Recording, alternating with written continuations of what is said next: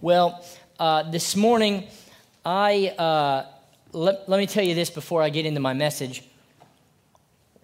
The Lord gave me this message, and I actually had 7 or 6 pages of notes on this message that I almost completely deleted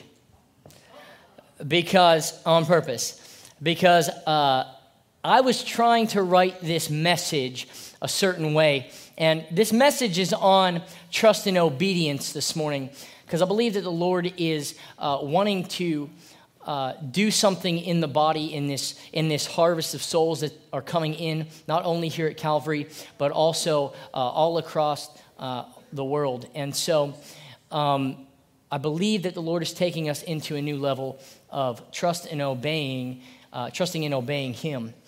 However, when I was writing this message, I wrote it a little differently, because I wrote it from a perspective that God actually didn't want. So that's why I deleted everything, because when the Lord speaks, you should listen and trust and obey. Amen? So this morning, I am giving you what the Lord gave me. And so I said this in first service, and again, I don't know if I'm allowed to say this, but no one stopped me from saying it the second time, so I'm going to say it. I don't want anybody's spiritual panties to get in a twist this morning over I don't want you to, here's what I mean, I don't want you to get religious about this. Listen, the Lord has a sense of humor. He's the one who created it. And so let's just be real and let's get into this message. So my message title to you this morning is, Who's Your Daddy? Who's your daddy? So this is a slang expression that takes form of a rhetorical question, and it's commonly used as a boastful claim of dominance over the intended listener. Now, I know I said it's a rhetorical question, which a rhetorical question is a question that is asked for mere effect. It doesn't need an answer. However, I believe that this morning, God is asking the question so that you seriously think about what your answer is. And by the end of this message, I and the Lord hope that you will have a change of heart and run directly into the arms of your Heavenly Father. I also believe that God is boasting His claim of dominance over us. Listen, God is sovereign. That means He is in control of everything. Too many times, we try to be in control of our lives. We try to be in control of other people's lives, or we allow other people to be in control of our lives. And the Lord is saying, listen, I'm in control of your life. I'm your Heavenly Father. I'm your daddy. And so we need to embrace that perspective this morning. God is always trying to get us to look at things through His eyes and His point of view. And the scriptures actually say that we are seated in heavenly places with Christ. That's good news, because that means we can have the perspective of God. Amen? We can have the perspective of God. And listen, a lot of men are really uncomfortable with us saying God is our daddy or our father, or usually our daddy, because most of the time that's kind of a girl thing, a woman thing, right? But listen to me, men. You're called the bride of Christ. That's what the word says. So if you can get comfortable with the bride of Christ, you can get comfortable with calling God your daddy, right? Amen. So, since we are seated with Christ in heavenly places, we can have the perspective of God. And ever since Jesus stepped foot on the earth 2,000 years ago, and how many of you know that Jesus is alive today? Amen? He didn't just stay on the cross. He didn't stay in the grave, but He's actually alive today. So ever since Jesus first stepped foot as a human on this earth, and ever since then, he has revolutionized and has brought back the original intent of the creation relationship. Because here's what I believe. I believe that the Lord is always trying to bring us back to original intent before the fall. And also the scriptures say that we go from glory to glory. So guess what? Original intent and then some. Amen? So because he wants to bring us back to original intent of the creator and creation relationship, that means that God wants to be our Father. Because listen, fathers are creators, right? I believe that the primary way that the Lord wants to reveal himself to all humanity is as a father. That's why God sent his son for us as an example. He longs for us as a father to enter into sonship. John 1:10-13 says this, he came into the very world he created, but the world didn't recognize him. He came to his own people, and even they rejected him. But to all who believed him and accepted him, gave the right to become children of God. They are reborn, not with a physical birth resulting from human passion or plan, but a birth that comes from God. That is the Lord's will for every single person on the face of this planet. He doesn't want anyone to perish, but all to have everlasting life. And he wants to reveal himself to this broken world as a loving father. I want to make this first point this morning.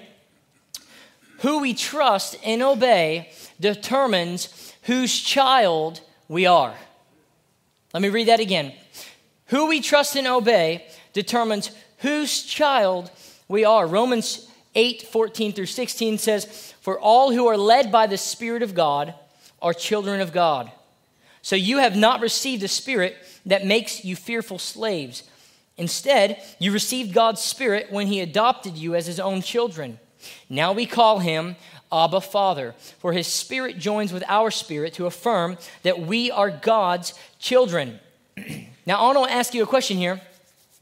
And you don't have to show me your hands. But how many of you are being led by the Spirit of God every single day?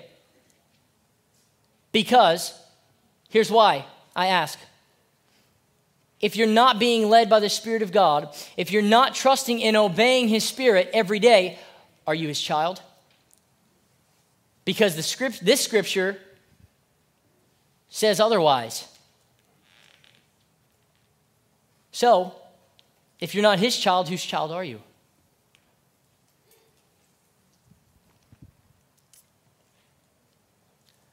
But this says, instead, you received God's Spirit when he adopted you as his own children.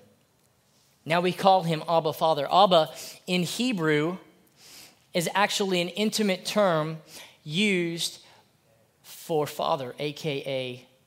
daddy.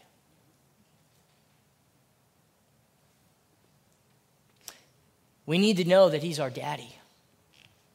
We need to know that he's a loving father.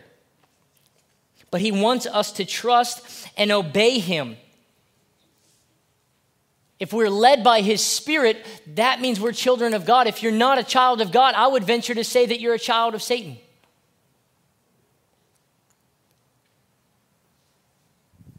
Let's continue. 1 John chapter 3, 1-10.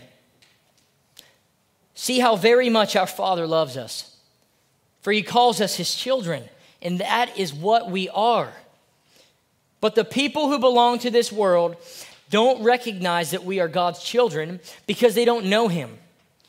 Dear friends, we are already God's children, but he has not yet shown us what he will be like when Christ appears. But we do know that we will be like him, for we see him as he really is. And all who have this eager expectation will keep themselves pure just as he is pure. Everyone who sins is breaking God's law, for all sin is contrary to the law of God. And you know that Jesus came to take away our sins, and there is no sin in him. Anyone who continues to live in him will not sin, but anyone who keeps on sinning does not know him or understand who he is. Dear children, don't let anyone deceive you about this. When people do what is right, it shows that they belong. Let me back up. But when people keep on sinning, it shows that they belong to the devil. But who has been sinning since the beginning? But the Son of God came to destroy the works of the devil. Those who have been born into God's family do not make a practice of sinning because God's life is in them. So they can't keep on sinning because they are children of God. So now we can tell who are children of God and who are children of the devil. Anyone who does not live righteously and does not love other believers does not belong to God. We find out here in the scripture that the byproduct of trust or faith and obedience is sonship. If you're a son or a daughter of God, you trust and obey him. If you're not, this scripture says that you're a child of the devil. Man, I want to be a child of God. Here's what I believe, church. I believe that the Lord is taking us into a new moment in time. And we either choose to trust and believe in him or we don't. There's no gray area. Too many times we think that there's this gray area, and it doesn't exist. We're for him or we're against him. We need to choose to trust and obey him. We need to choose whose child we really are, whose children we really are. I thought it was pretty funny when I was thinking about all this. You know, when your kid's acting up somewhere, and you look at your spouse and you say, "That kid's not mine," or you say, "I'm sorry, I messed it up. See, I ruined it," but you still laughed, so that's good. You say, "Honey, get your kid." You know what I'm talking about. Get your kid. He's acting a fool. Or you say, "Yeah, that's from your side of the family. That ain't me."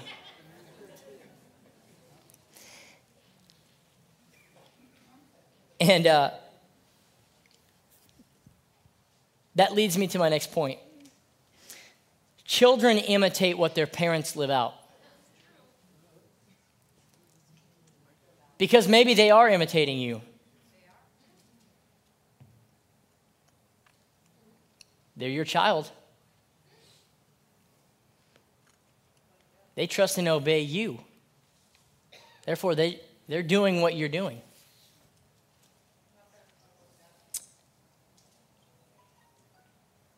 John 12:49 says, "I don't speak on my own authority. The Father who sent me has commanded me what to say and how to say it." That's Jesus speaking. John 5:19, it says, So Jesus explained, "I tell you the truth, the Son can do nothing by himself. He does only what he sees the Father doing. Whatever the Father does, the Son also does." Children imitate their parents. They live out what they see. I'm going to take this a step further. Because Christians in general have a call to the world. We have a responsibility as children of God to the world to imitate Christ. Look at this. Paul in 1 Corinthians 11:1 says this, "And you should imitate me just as I imitate Christ." That's a high call. Because just as we imitate Christ as children of God, others are supposed to imitate us. If you're not a parent in here, somebody's following you. Somebody's following you.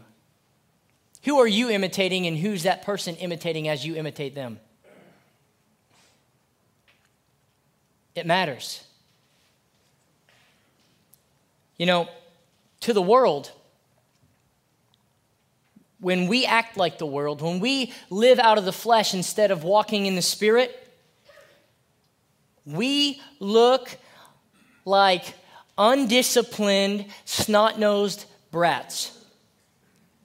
That's what we look like as children of God to this world. I just heard a story the other day, and someone was coming out of church, and they flipped someone else the bird. Not our church. Thank God. That would have been some counseling sessions there. For Pastor Otis, not me. And the other person said, well, that's why I won't go to church. When we are undisciplined, when we are following other people other than Christ, we make a complete mess of ourselves and we look like undisciplined brats. Man, we need to trust and obey what the Word of God says. We need to trust and obey what the Spirit of the Lord says to us, who is the right now Word of God. We need to know who our Father is. So I ask you again, who is your daddy? Who is your father? Who have you been imitating?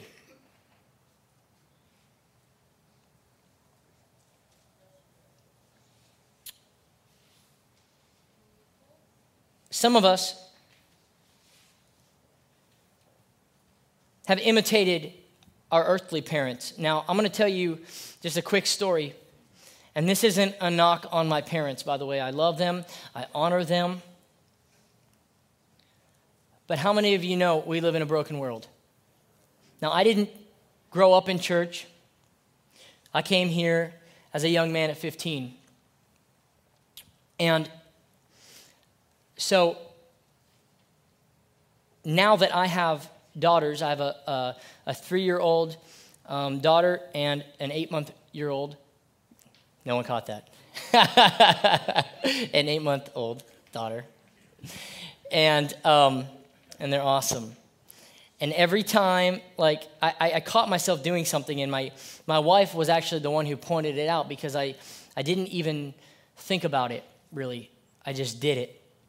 And that is when my 3-year-old would do something that she shouldn't be doing, I would yell at her. And my wife would say, you can't yell at her. She doesn't understand why you're yelling at her. Not going to do anything. And some of you now think I'm Satan because I yelled at my kid, and you guys are like, holy. It's all good. But in those moments, I was just imitating what I've seen. Again, it's not a knock on my parents. It's just what they've seen. And so I want to ask you, are you imitating Christ? Because let me tell you something, Jesus wouldn't do that. Jesus would have all the patience in the world. I believe he disciplines us as children, but he does it completely different than we would do it. So who are you imitating? Is it what you've seen? What you've heard? Are you truly imitating Christ? Are you truly being made into the new creation that God has made you to be? Because that's where we need to get, church. Why does he want that? It's because he wants to take our children and our spiritual children to new heights. He wants them to be able to reap the fullness of life that God has intended us to live and be in our human experience. So we need to begin to not only know who our Father is, but to imitate him. Next point, when you trust the Father, you'll obey him. When you trust the Father, you'll obey him. Why? Because when you choose to trust God, you are able to see his goodness. If you never step out in trust and obedience, you'll never be able to see the goodness of God. There's a song, the lyrics are, you don't have to come, but you always do. You show up in splendor and you change the whole room. And I love that song. Because when God steps into the room, he changes everything. And it's not because of his rules. It's not because of his discipline. It's because of his goodness as a father. And we need to trust and obey him. He knows what's right. We don't. There's another song, and I don't like it as much. And probably you guys know it. Good, good Father. You're a good, good Father. To you out. I don't like that. You know why? It's a good song. Here's the problem with that song. It's overplayed. We beat it to death. But it's true. He's a good Father. He's a good Father. His goodness has nothing to do with your goodness. He loves you. I just feel all around this room that you need to know that even when you are going through something horrible, even in your darkest hour, God is good. And you need to start saying it, and you need to start thinking it, and you need to start believing it. That God is truly good. Because it will change everything for you.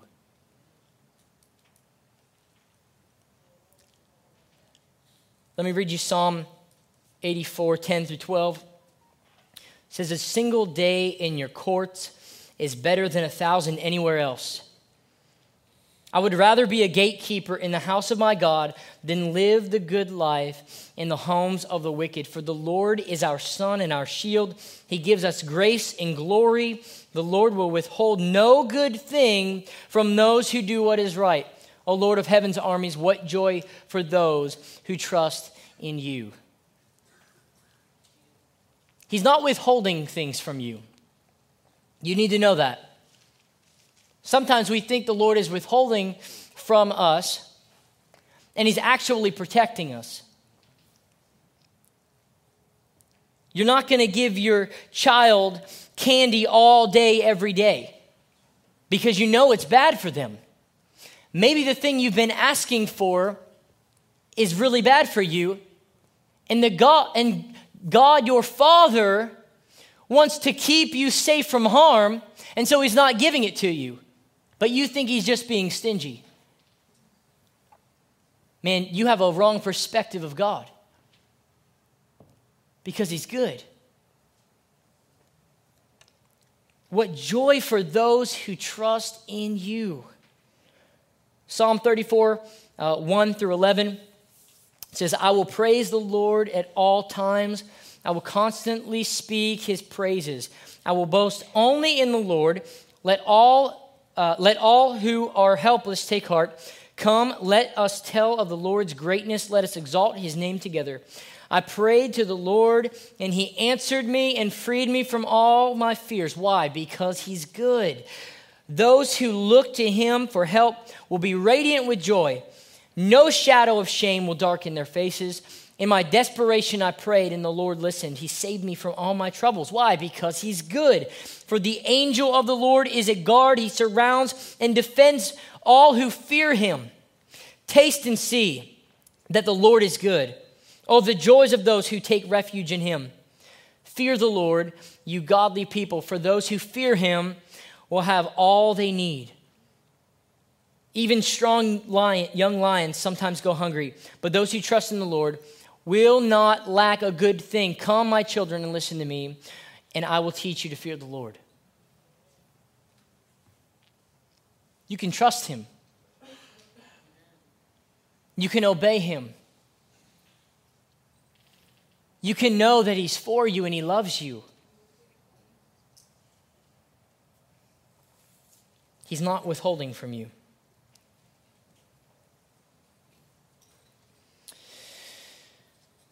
You know, I was thinking about this. Man, fathers love rewarding their children. They love it. So how much more would God, our Heavenly Father, love to reward us? He wants us to be full of joy. Why? Because when we're joyful, it brings him joy. He doesn't want to see you in pain. So he's not withholding something from you. He may be protecting you, but he loves you. His goodness abounds.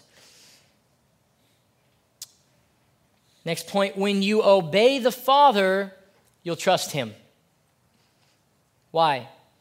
Because when you step out in faith, when you step out in trust and obey him, you're able to see his faithfulness.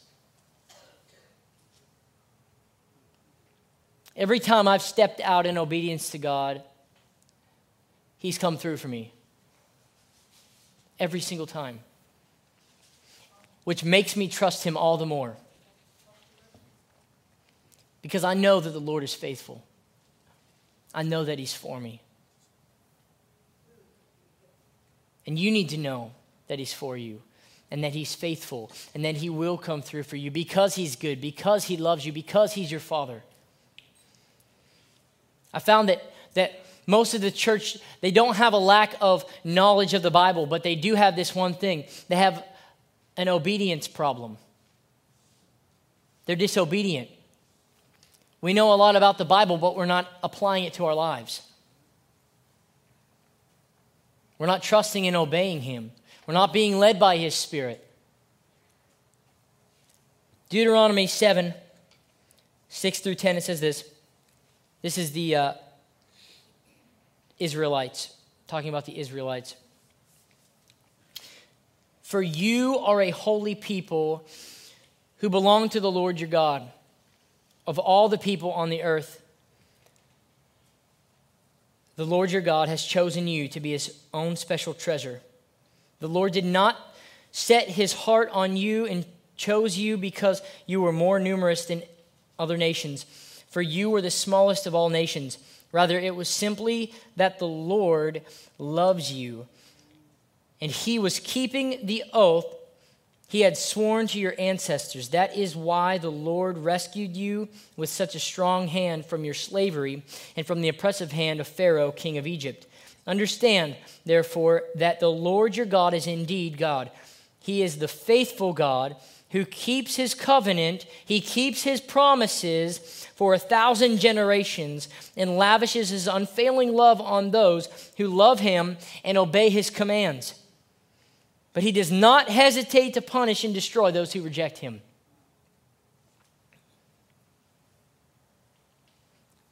This is talking to the Israelites, but I want you to know that through Christ we're grafted in. So this is a word that applies to us. He keeps his promises to those who love and obey him. But he has no problem punishing and destroying those who reject him. There's so much grace. I need you to know that. There's so much grace for us. He loves us, but he wants us to trust and obey him. He wants us to be his children. Hebrews 3, 16 through 19. This is talking again, going back and talking about the Israelites. It says, and who was it who rebelled against God even though they heard his voice? Wasn't it the people Moses led out of Egypt? And who made God angry for 40 years? Wasn't it the people who sinned, whose corpses lay in the wilderness? And to whom was God speaking when he took an oath that they would never enter his rest? Wasn't it the people who disobeyed him? So we see that because of their unbelief, they were not able to enter his rest.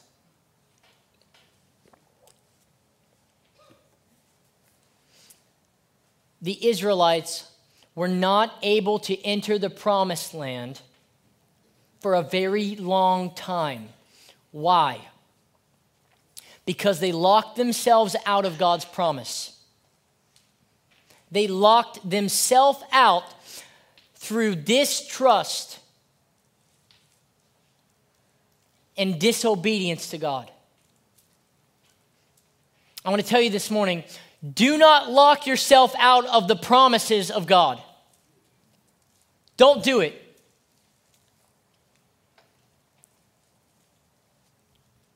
You are not locked out. Here's what God wants. God wants us to be locked in, not locked out.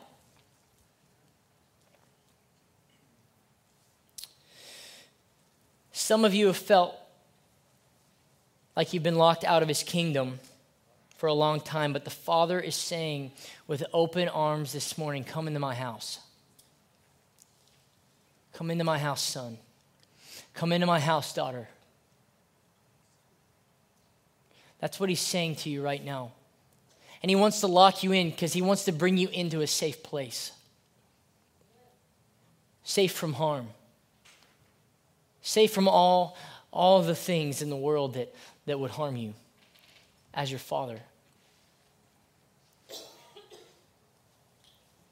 John 3:35 through 36 says, the Father loves his Son and has put everything into his hands. And anyone who believes in God's Son has eternal life. Anyone who doesn't obey the Son will never experience eternal life, but remains under God's angry judgment. I believe that the Lord wants you to walk through a door this morning, and the door's name is Jesus. He's the way, he's the truth, and he's the life. The scriptures say that he doesn't want anyone to, he wants everyone to have eternal life. He doesn't want anyone to perish. Here's the key to no one perishing. They have to choose him. Let me ask you something. How good does it feel when your child or your grandchild comes up to you when there are many other choices in the room, but they come running to you and you pick them up in your arms? How good does that make you feel? God wants to do the same thing as your Father this morning. He wants you to choose him. He wants you to run into his arms. I'm probably going to be the first pastor to ever do this, but I'm going to attach a message titled, Who's Your Daddy? And Forrest Gump to an altar call. My wife and I took our 3-year-old daughter to see Frozen 2 last night, which was really epic. It's really good. And we came back to the house, and my father-in-law was actually watching Forrest Gump. And I come into the room at the point where Forrest finds out that he has a son with Jenny. And I can't remember what preceded this, but Forrest is looking at the back of his son's head, and he just found out that this is his son. And he looks at the back of his head, and he says, He's the most beautiful thing I've ever seen. And I went in and tucked my daughter in, and I just looked at her. And I was getting weepy over Forrest Gump. and I just looked at her and I said, I just thought to myself, it's the most beautiful thing I've ever seen. And you need to know this morning that God is looking at you with those same eyes as a father. He's looking at you and he's saying, son, daughter, you're the most beautiful thing I've ever seen. He loves you. He wants you to trust and obey him. And it's for your good.